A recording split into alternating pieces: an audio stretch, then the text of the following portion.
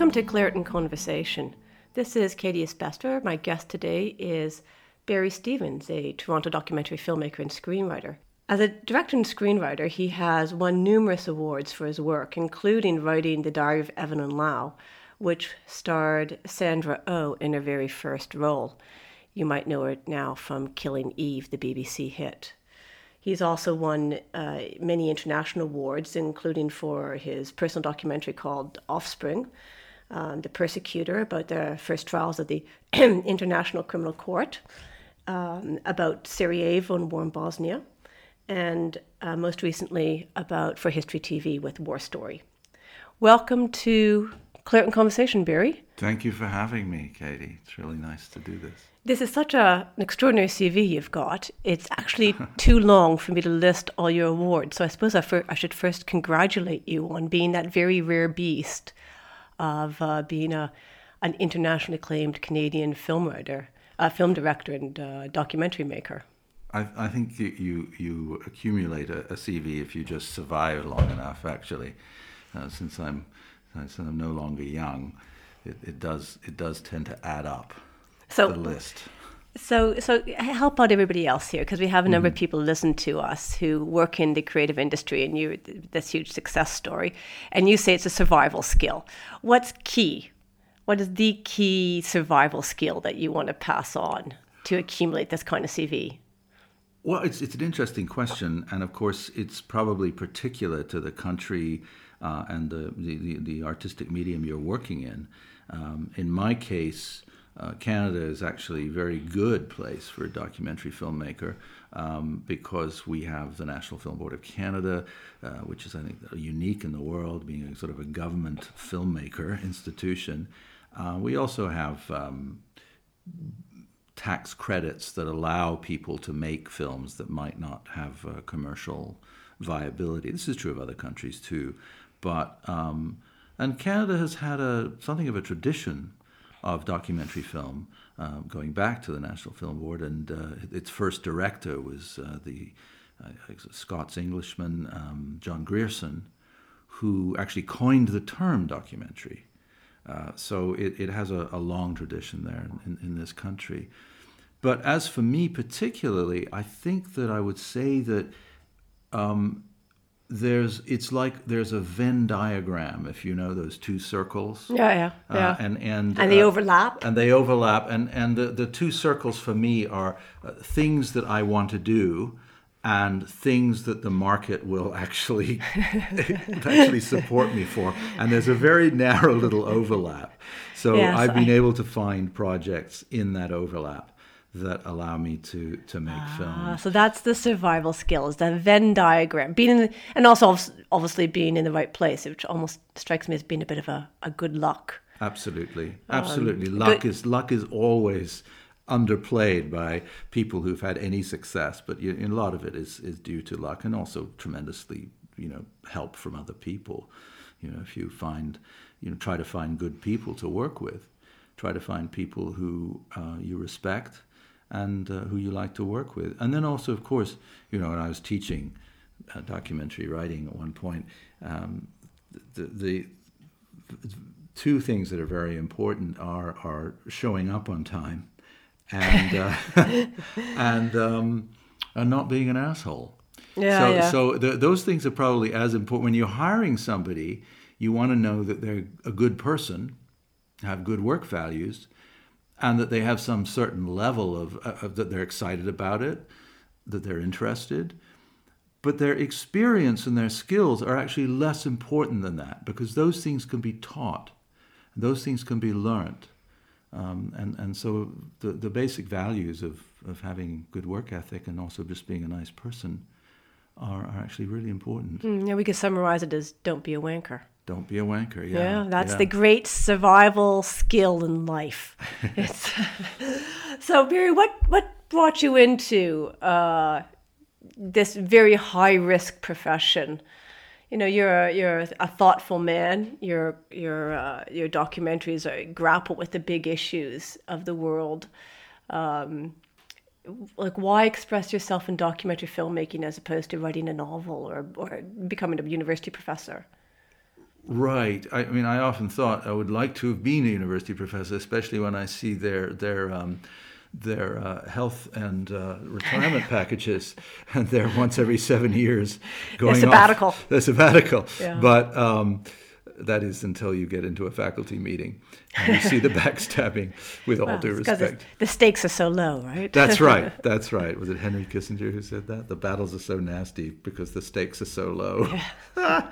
Anyway, just to go back a little bit around that, just before becoming an artist of any kind, I was a social worker. I did a lot of other jobs like waiting tables and working in the bush and working in a factory and a farm and that kind of thing. But I thought that I wanted to be somebody very serious who would deal with, well, I suppose I did end up doing that, but somebody who was going to be an intellectual or of some kind, like a Alan Watts or Steven Pinker or something. And I really wanted to understand the world. I was very young and I was doing a degree in psychology, and somewhere in there, there was a workshop where people did guided meditations. And the guided meditation was you go across a valley and over a river, and then you climb a hill and you climb a great mountain to go speak to a very wise man who was living in a cave. I mean, it sounds very silly, but you do this in a sort of meditative, altered state. No drugs, just meditation. And you reach so I reached the top of this mountain, and there was the old man in the cave. And I asked him, what should I do to understand the world? And he suddenly just picked up a rock and threw it at me and screamed at me. He says, "Get off this fucking mountain," and winged rocks at me until I was chased down the mountain. He says, "Just go down to the valley and play." Well, at least he didn't say 42. Yes, right. Well, yes. That's the end of Douglas Adams. Hitchhiker's Is it Hitchhiker's Guide or The Restaurant at the End of the Universe? That's the Restaurant at the End of the Universe. Yeah, the answer to the meaning of what is the meaning of life? And the answer is 42. 42, yes. So, but I took it as like, I'm young, I should be doing something different, and so I stopped being at that time. I was a social worker, working with troubled youth. And so this is a vision you had of being screamed at and chased by a guru. Yeah, exactly. And it just happened that at that time my social work program was being closed due to lack of funding, and that same week I'd done acting classes, and I did an audition just to get over the fear of auditioning, which terrified me. And they called me up and they said, "Oh, you got the part." And I said, "What part?" I forgot. I didn't think I was going to. So I got the part. So it just happened. I started becoming an actor just at the time that I had lost my program to work with troubled children. And what did you act in, Barry? Well, at that time it was comedy, sketch comedy, improv, sketch comedy and some improv. And then later on, I started to act on the stage in Toronto, and in a little bit in television and movies, and then a lot in television and movies, commercials. I just didn't have any CV, so I just made one up, which got good. I lied, and I got caught. Well, that's what every CV is. Yeah. I probably didn't win any of those awards. It's just, So I started to act, and then on the set of, on TV sets, if you're an actor, you have a lot of time just sitting there waiting for your scene to come up. And I was reading script, and I thought, oh, this is good. I could probably write one of these, and I think I could write it arrogantly. I thought I could write one better. So I started to write drama TV, and pitched a few to some people, and very kindly they did hire me for one. And so I began to write drama, and bit by bit dropped. I didn't like doing commercials. I didn't like lying for a living, which is what I think commercials are. So what did you plug? What did I plug? I plugged Bell Telephone in Canada. I had things like reach out and touch someone. Well, it was for business, and there was a commercial I had which ran for like 2 years. Made me you can make quite a lot of money doing commercials for very little work because you get residual payments. I did an American commercial for burgers. I had a friend who did an American commercial, one commercial, and he lived for a year off it. So you can sometimes do well, not always. But no, I did a Suzu Trooper. I'm not a station wagon kind of guy. People stop me on the street and say, "Oh, you're not a station wagon kind of guy." So at a certain point, you get treated oddly in commercials. You're called the talent, and it became. I didn't feel comfortable doing it, and at the same time I was starting to write screenplays, so I actually just grew my hair long and told my agent I can't do it anymore. So well, look, in this modern day and age, long hair would actually stand you, and you'd even get more commercials. Probably, yeah. In those days, grow a little scruffy beard, put up a man bun.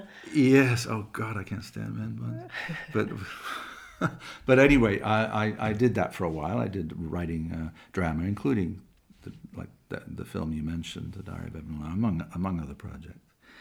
And there's a weird thing. The Diary of Evan Lam was an exception, a couple of exceptions, but very often in television you're dealing with executives who don't like. There's a tremendous number of people. The screenwriter William Goldman said, if you want to see who the screenwriter on a movie set is, just look around for a guy who's standing there doing nothing and looks miserable. That's the writer, because he's seen everything being changed. And I, as it happened, a director I knew who did both drama and documentary asked me to come in and help write a documentary. And I loved doing it. It was called Gerin Louise, and it was about the South African Truth Commission. Yeah. And it was a really good film. The Truth and Reconciliation. Yes, the Truth and Reconciliation Commission. And we had great access to a lady whose husband had been murdered, and it was about this guy who was a torturer. Just to remind everybody what the Truth and Reconciliation Commission is, perhaps you can do that, because that was under Nelson Mandela, wasn't it? It was, and it was. And what happened was, of course, after the terrible battles that went on to end apartheid, the racial segregation system in South Africa, they set up a Truth and Reconciliation Commission, which was essentially if you were a bad person who did terrible things, you killed people, you tortured people, you could, if you weren't one of the very worst and one of the leaders, you could come in and tell the truth about it, and in front of your victims, in front of the people, the relatives of people who'd been killed, and in exchange for the truth, you had forgiveness, or at least you didn't go to prison. So that was the reconciliation part. It was a model. I think it was the first one, and there've been many since. And people criticize the model. There's all kinds of debates about it, but it was a powerful thing to watch people tell the story of their husband being murdered, or confess to things that they did. And so it was a really interesting film, and I loved doing it. It must have been very hard to. I mean, it's hard to even read about that, much less watch people's anguish. Yeah, absolutely. And but the film did really well. It won the Emmy Award, and I didn't direct it. I was merely the writer. And but it was a very good experience for me, because there were like 4 of us in a room: the editor, producer, co-writer, and the director. And it was like a cottage industry compared to compared to a factory. Comparing drama to documentary is like going from a factory to a little cottage industry where you're shaping something that you do with just a couple of other people, and it's much more personal, and also the conversations were better, and there's lots of good drama now. Back when I was doing it, a lot of TV was really dumb. Oh no, I remember. Why do you think I read books? Absolutely. Exactly. It's because it wasn't worth my while to watch TV. But yes. On average, I mean, there were some exceptions to the rules, of course. But yeah, no, I completely understand why you would have chosen documentary making versus drama. What decade are we talking about here? That would be the 90s. The 90s. Yeah, it was turning around in the 90s. In fairness, by the 90s you started to get something. Well, there was. I mean, you work in a country. You're Canadian, but you work in Britain, and Britain has always had better television and better drama than North America. And Canada, I won't go into this, but Canada's done some good stuff, but very often we are a service we service the American market because the Canadian dollar is cheaper. So so a lot of our work is done not very high quality stuff. That's not universal. There is good Canadian drama, but it's and my God, there's bad British drama too. So it's a mixed bag. But on the whole, it's probably a little better in Britain of the standard. It does sound to me, Barry, as if you've almost fell into this extraordinary career, as opposed to you embracing it and choosing it and fighting for it. That's maybe just being modest. Are you being? No, I'm not. You're absolutely right.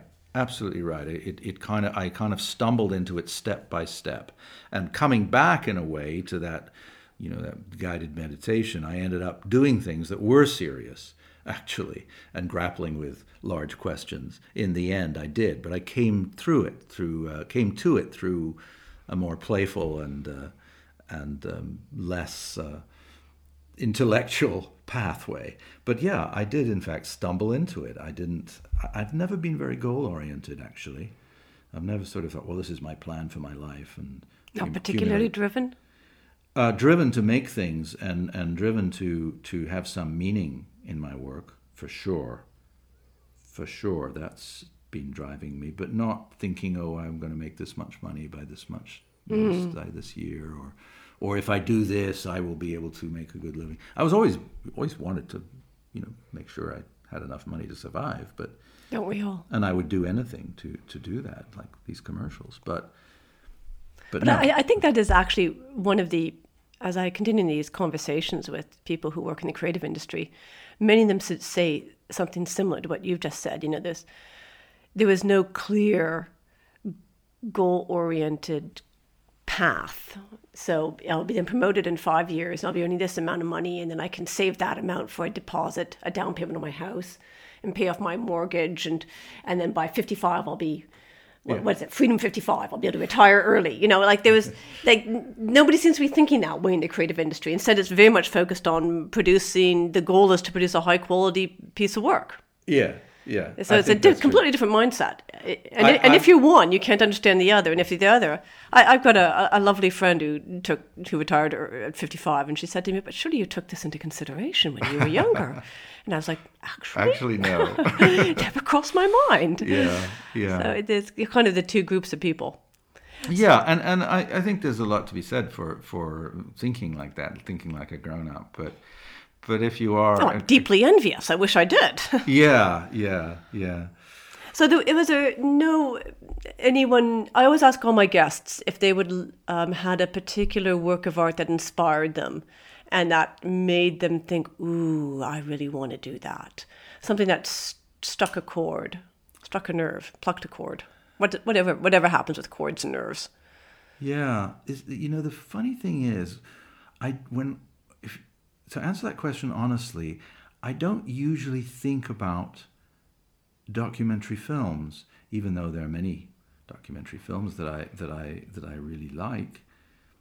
There was one I remember, it's really strange, I remember seeing a documentary film on television when I was about 13, and it was about science and time, and it was just so beautifully done. I don't know the name of it or anything, and I remember thinking, wow, if you could use film to talk about ideas or to get at things but still be narrative and emotional and visual, that's great. And indeed it is. Yeah, and but the things that inspired me back when I was a kid were actually movies, were drama films. I remember when I was probably 10 or something, I saw Lawrence of Arabia or Dr. Zhivago, and I would...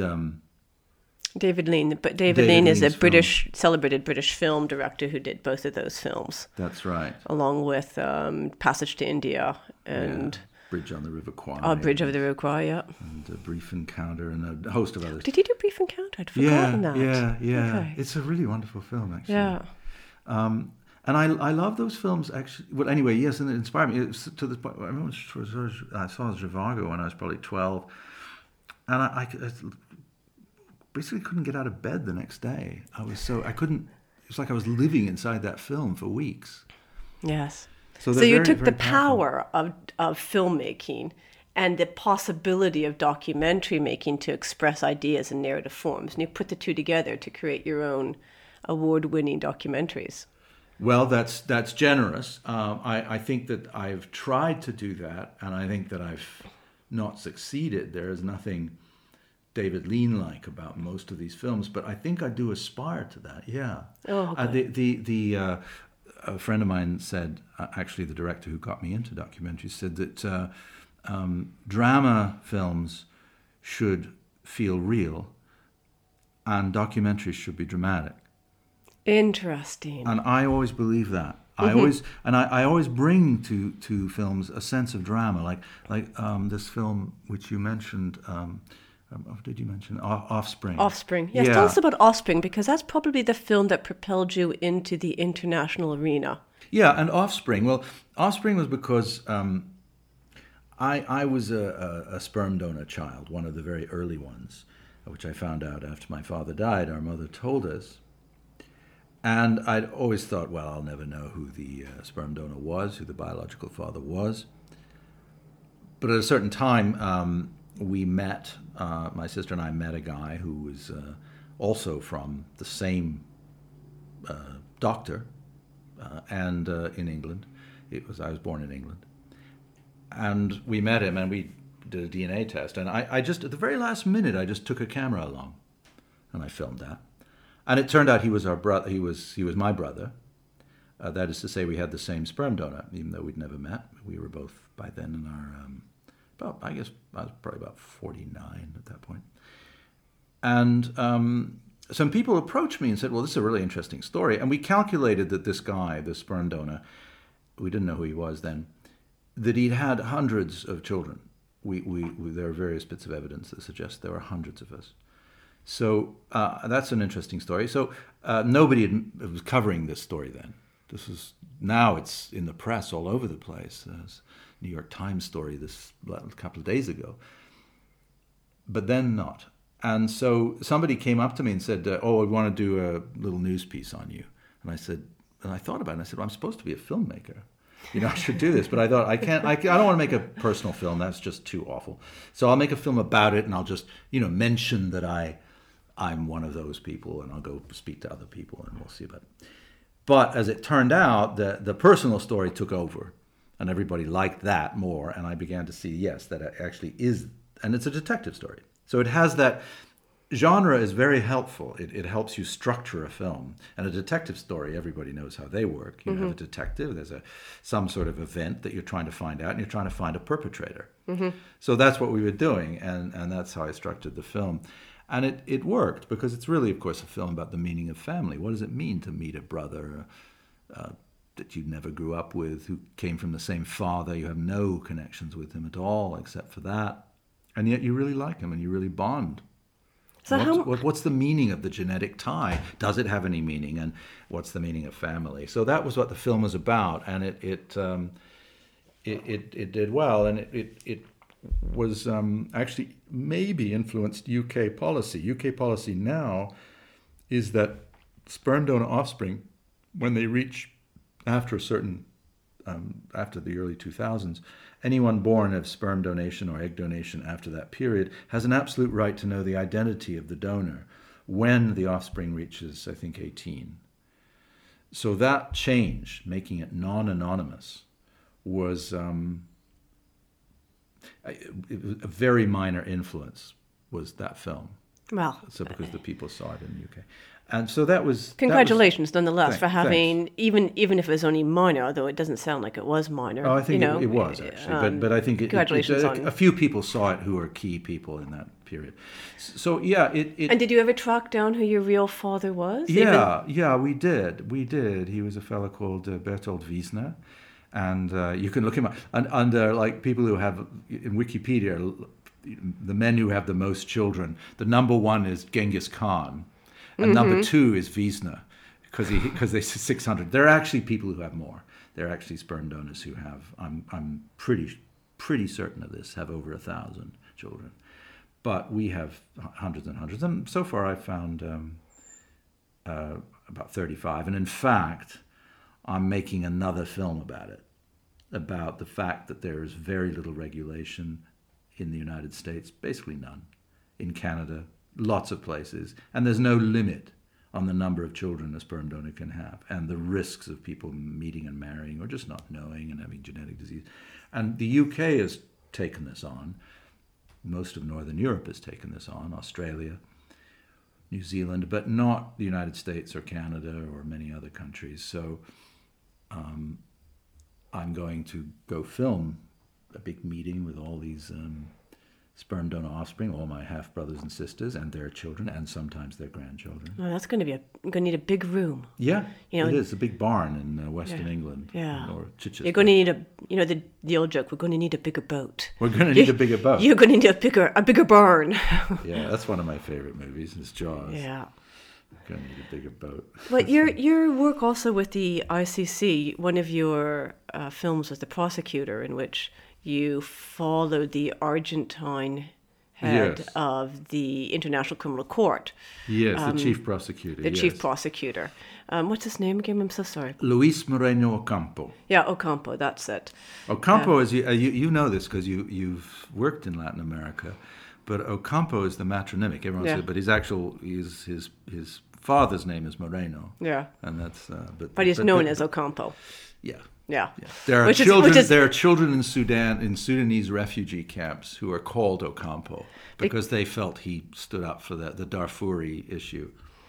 Do you think that film, I saw it, and it chronicled quite honestly how negotiated the creation of the ICC was, and I hope you forgive me for saying this, how weak the ICC is.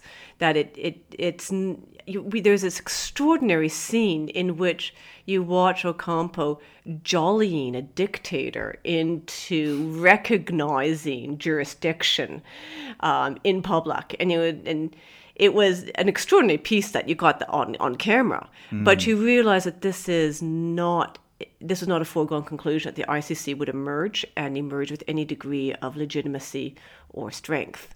Do you think that your film, The Prosecutor, had something to do with strengthening his position? No. No? I don't, actually. I thought it was a very powerful piece of... Well, thanks. And didn't it win awards? It won awards too, didn't it? The Prosecutor? Some minor stuff, yeah. It got played in festivals and so forth, and it was seen on television. It was actually seen on the BBC as well in a cut down form, which I didn't really like very much. But the ICC, the International Criminal Court, it's been a very mixed story, and since then, I think Luis Moreno Ocampo, who is no longer the prosecutor, his term expired. He did some things which I think were problematic, and he was very much criticized. But it's not personal to him. I liked him very much. But as you say, it's weak because it depends upon the national governments to make arrests, and there is no police force. So it's like having a court without a police power is very weak. Mm-hmm. And since there's no international police, it remains something of moral suasion, really.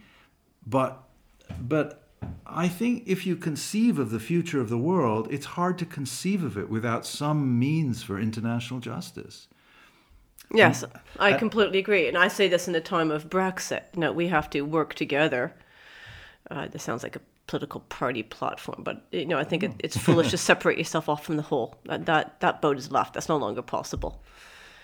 Yeah, I'm sure. And even after Brexit, there will be, Britain will it'll still have relationship with Europe far more. There'll still be Europeans in England. There'll be English people on the continent. There'll be trade. Yeah, it's just the nature of it that has to be worked out. As a matter of fact, it's kind of interesting because Prosecutor came along because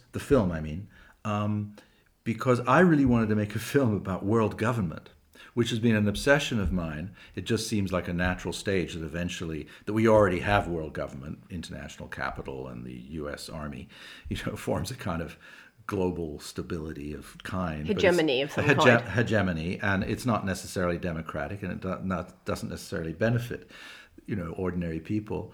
But it exists, and it's bound to exist simply because of the incredible globalization of travel, of trade, of communication, well, and the global problems from and of course the biggest global problem, the issues with the climate change. So these things obviously have to be addressed globally, and yet there's no democratic means to do so. So I thought, well, this is interesting, and there were these fanatic idealists who promoted this back in the 40s, and it was a big movement actually towards. In fact, the United Nations was intended to have its own world army, which of course didn't happen. And it still has a little committee for the world army that still meets every couple of weeks in the United Nations. But anyway, so I wanted to make a film about that because I thought it was kind of crazy and fun. And then the ICC came along, and okay, here's the court, here's the justice system for the world government. So I went over there when it was just being formed, and I was the first person to get a camera in there, but I couldn't. Well, here's the Venn diagram. We're back to the Venn. What you want to do and what the world is prepared to fund you for. Exactly. Yes. And would you say that, I know you then followed up the ICC by doing the war history about Canada's veterans, chronicling them, and then dealing with World War I and World War II, and most recently Afghanistan. Out of all the films you've made, which ones do you think have been the most that you're most proud of?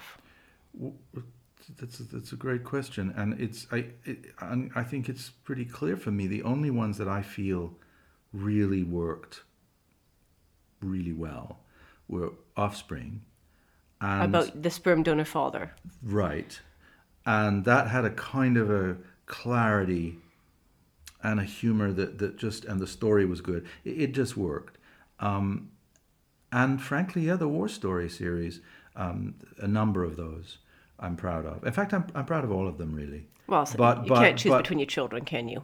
Well, you can, yeah, because I don't, the film like did a film called The Bomber's Dream about bombing. I did a film, Prosecutor, and I've done a number of others, all of which I feel that I'm not crazy about. I think for one reason or another, it's very hard to, nobody sets out to make a flawed film, but somehow, you don't really know.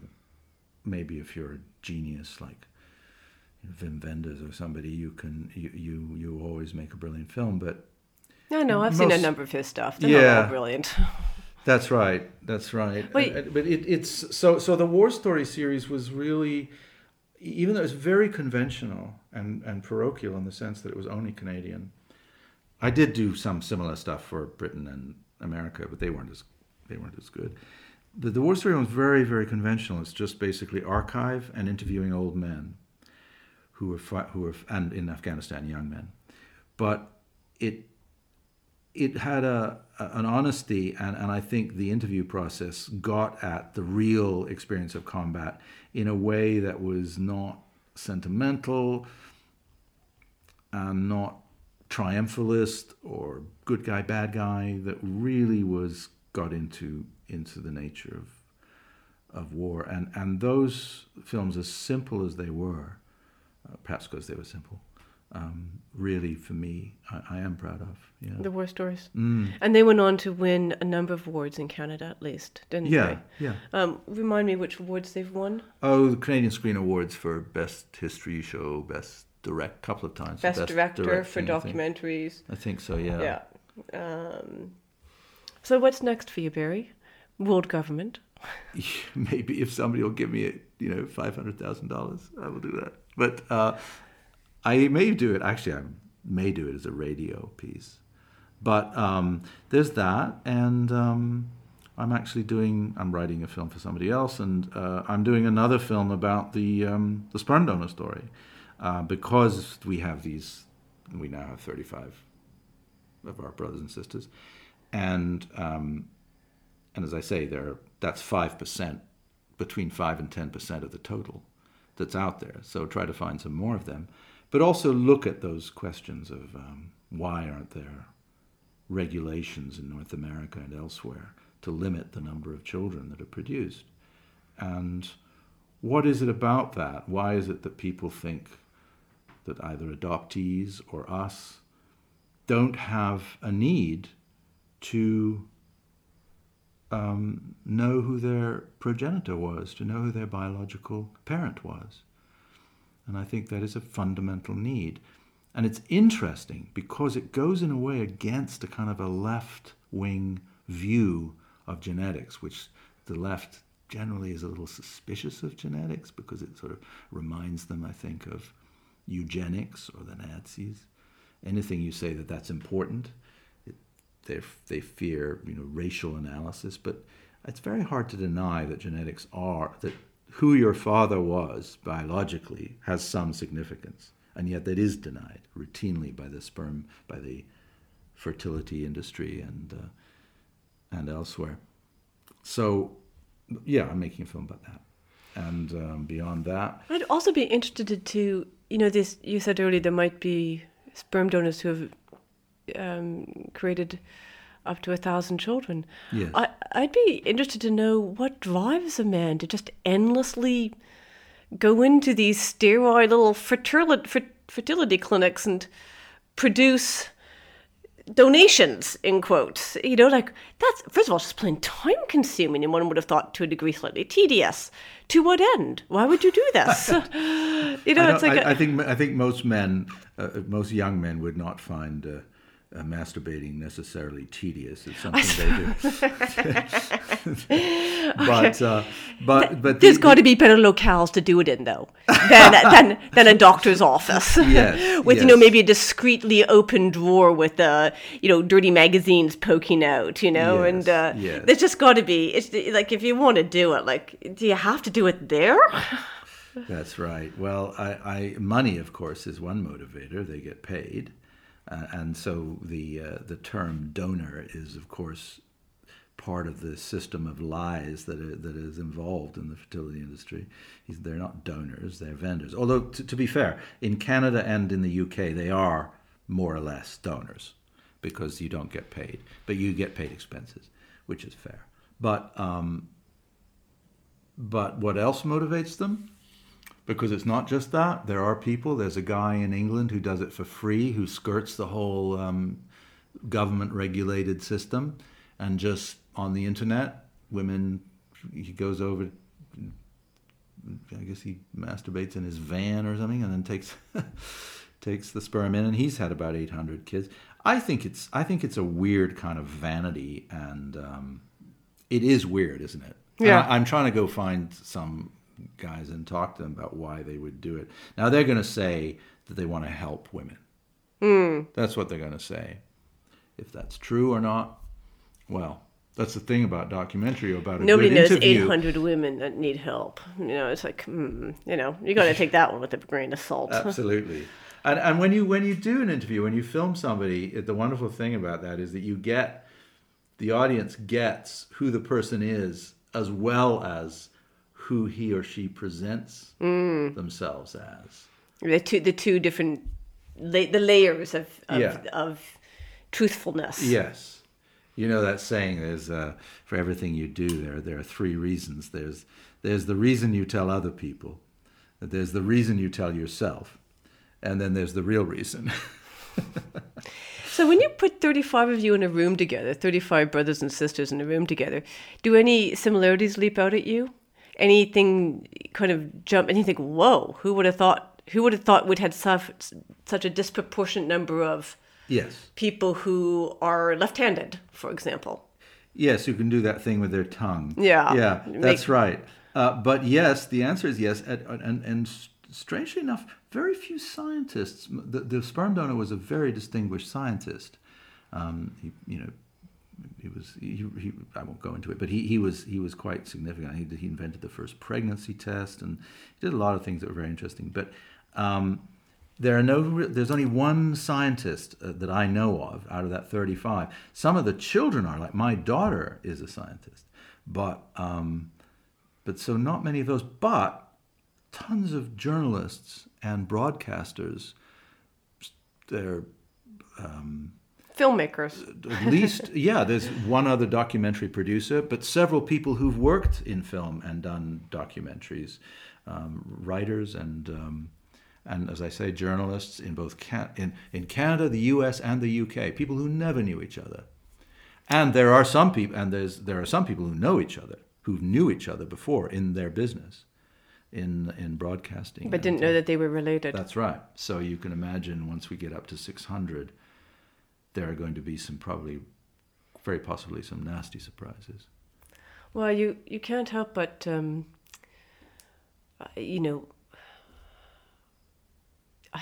not that you should think of people this way, but scientists must be all over you guys like a bug on a sweaty neck.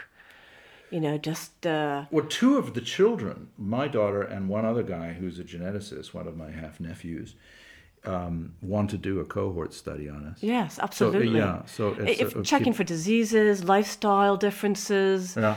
If you were raised in Britain and raised in Canada, but all your socioeconomics were the same, what are the differences in health outcomes, schooling outcomes? Yes. Like there's 600 of you. You are a gold mine, an untapped gold mine of information. We're very talkative. And you get them together. Whereas my sister, the sister with whom I grew up, who's also a sperm donor child, she had a different donor. And her cohort were very bright. The donor was a psychiatrist who kind of invented antidepressants. She and her sisters and brothers are much quieter and much more introverted. They're lovely people, but if you put my gang with her gang, it's like our gang's like blah blah blah blah blah blah blah. It's quite funny, but that obviously have sort of been dictated to me that I should make films about DNA, if you like, and I am fascinated by it. So that there'll probably be more work done there, but also I am really all my life I've been taken with armed conflict. And this weird thing where people fall into tribes and then hate each other.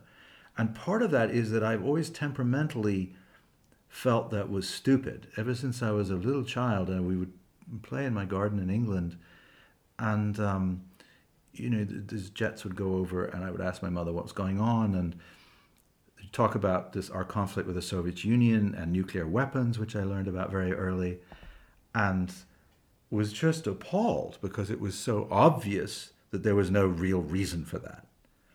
And a part of that was when I grew up, I had my English family many of whom fought in the military, and my uncle, my namesake, was a distinguished naval officer. And then, but I had a section of my family by marriage who were Germans and fought for Hitler. So I knew all them too. And then later on, through the sperm donor situation, my sperm donor was a Jew, so some of my great uncles and great aunts, and I've tracked them, were murdered by, if you like, my other relatives. So it's always seemed to me really dumb. Yeah. That people have these tribal conflicts. And I'm fascinated by the way that they do. I'm fascinated by that, and which is where that world government thing comes from. And I will no doubt try to do more work, finding the Venn diagram space, to talk about some of those things in a way that hopefully will be entertaining and enlightening. Well, I certainly hope so too, Barry. And I look forward to watching them either on TV or at some of the events. I think I saw ICC at your Crown Prosecutor. You could prosecutor that film about the ICC. I think I saw it at a Canadian sponsored event in London. Oh right, yes. Yeah, the Canadian Embassy rolled out the red carpet for you. So it was at the Frontline Club, wasn't it? Yeah, something like that. Yeah. What I'm doing right now, of course, is fishing for an invitation to the next invite. Of course. So I'm looking forward to seeing whatever you produce, Barry, because they're always that Venn diagram, that sweet spot you talk about in between your Venn diagram. It's very sweet indeed. Oh, that's a nice thing to say. I'm looking forward to what you produce next. And thank you very much for coming on to Claret Conversation and sharing your experiences with us. Oh, it's been very delightful and a really nice opportunity, actually, to think about your own work, which you often don't do. So I really appreciate it. It's great. It's good fun, isn't it? Yeah, okay. Yeah. Thank you.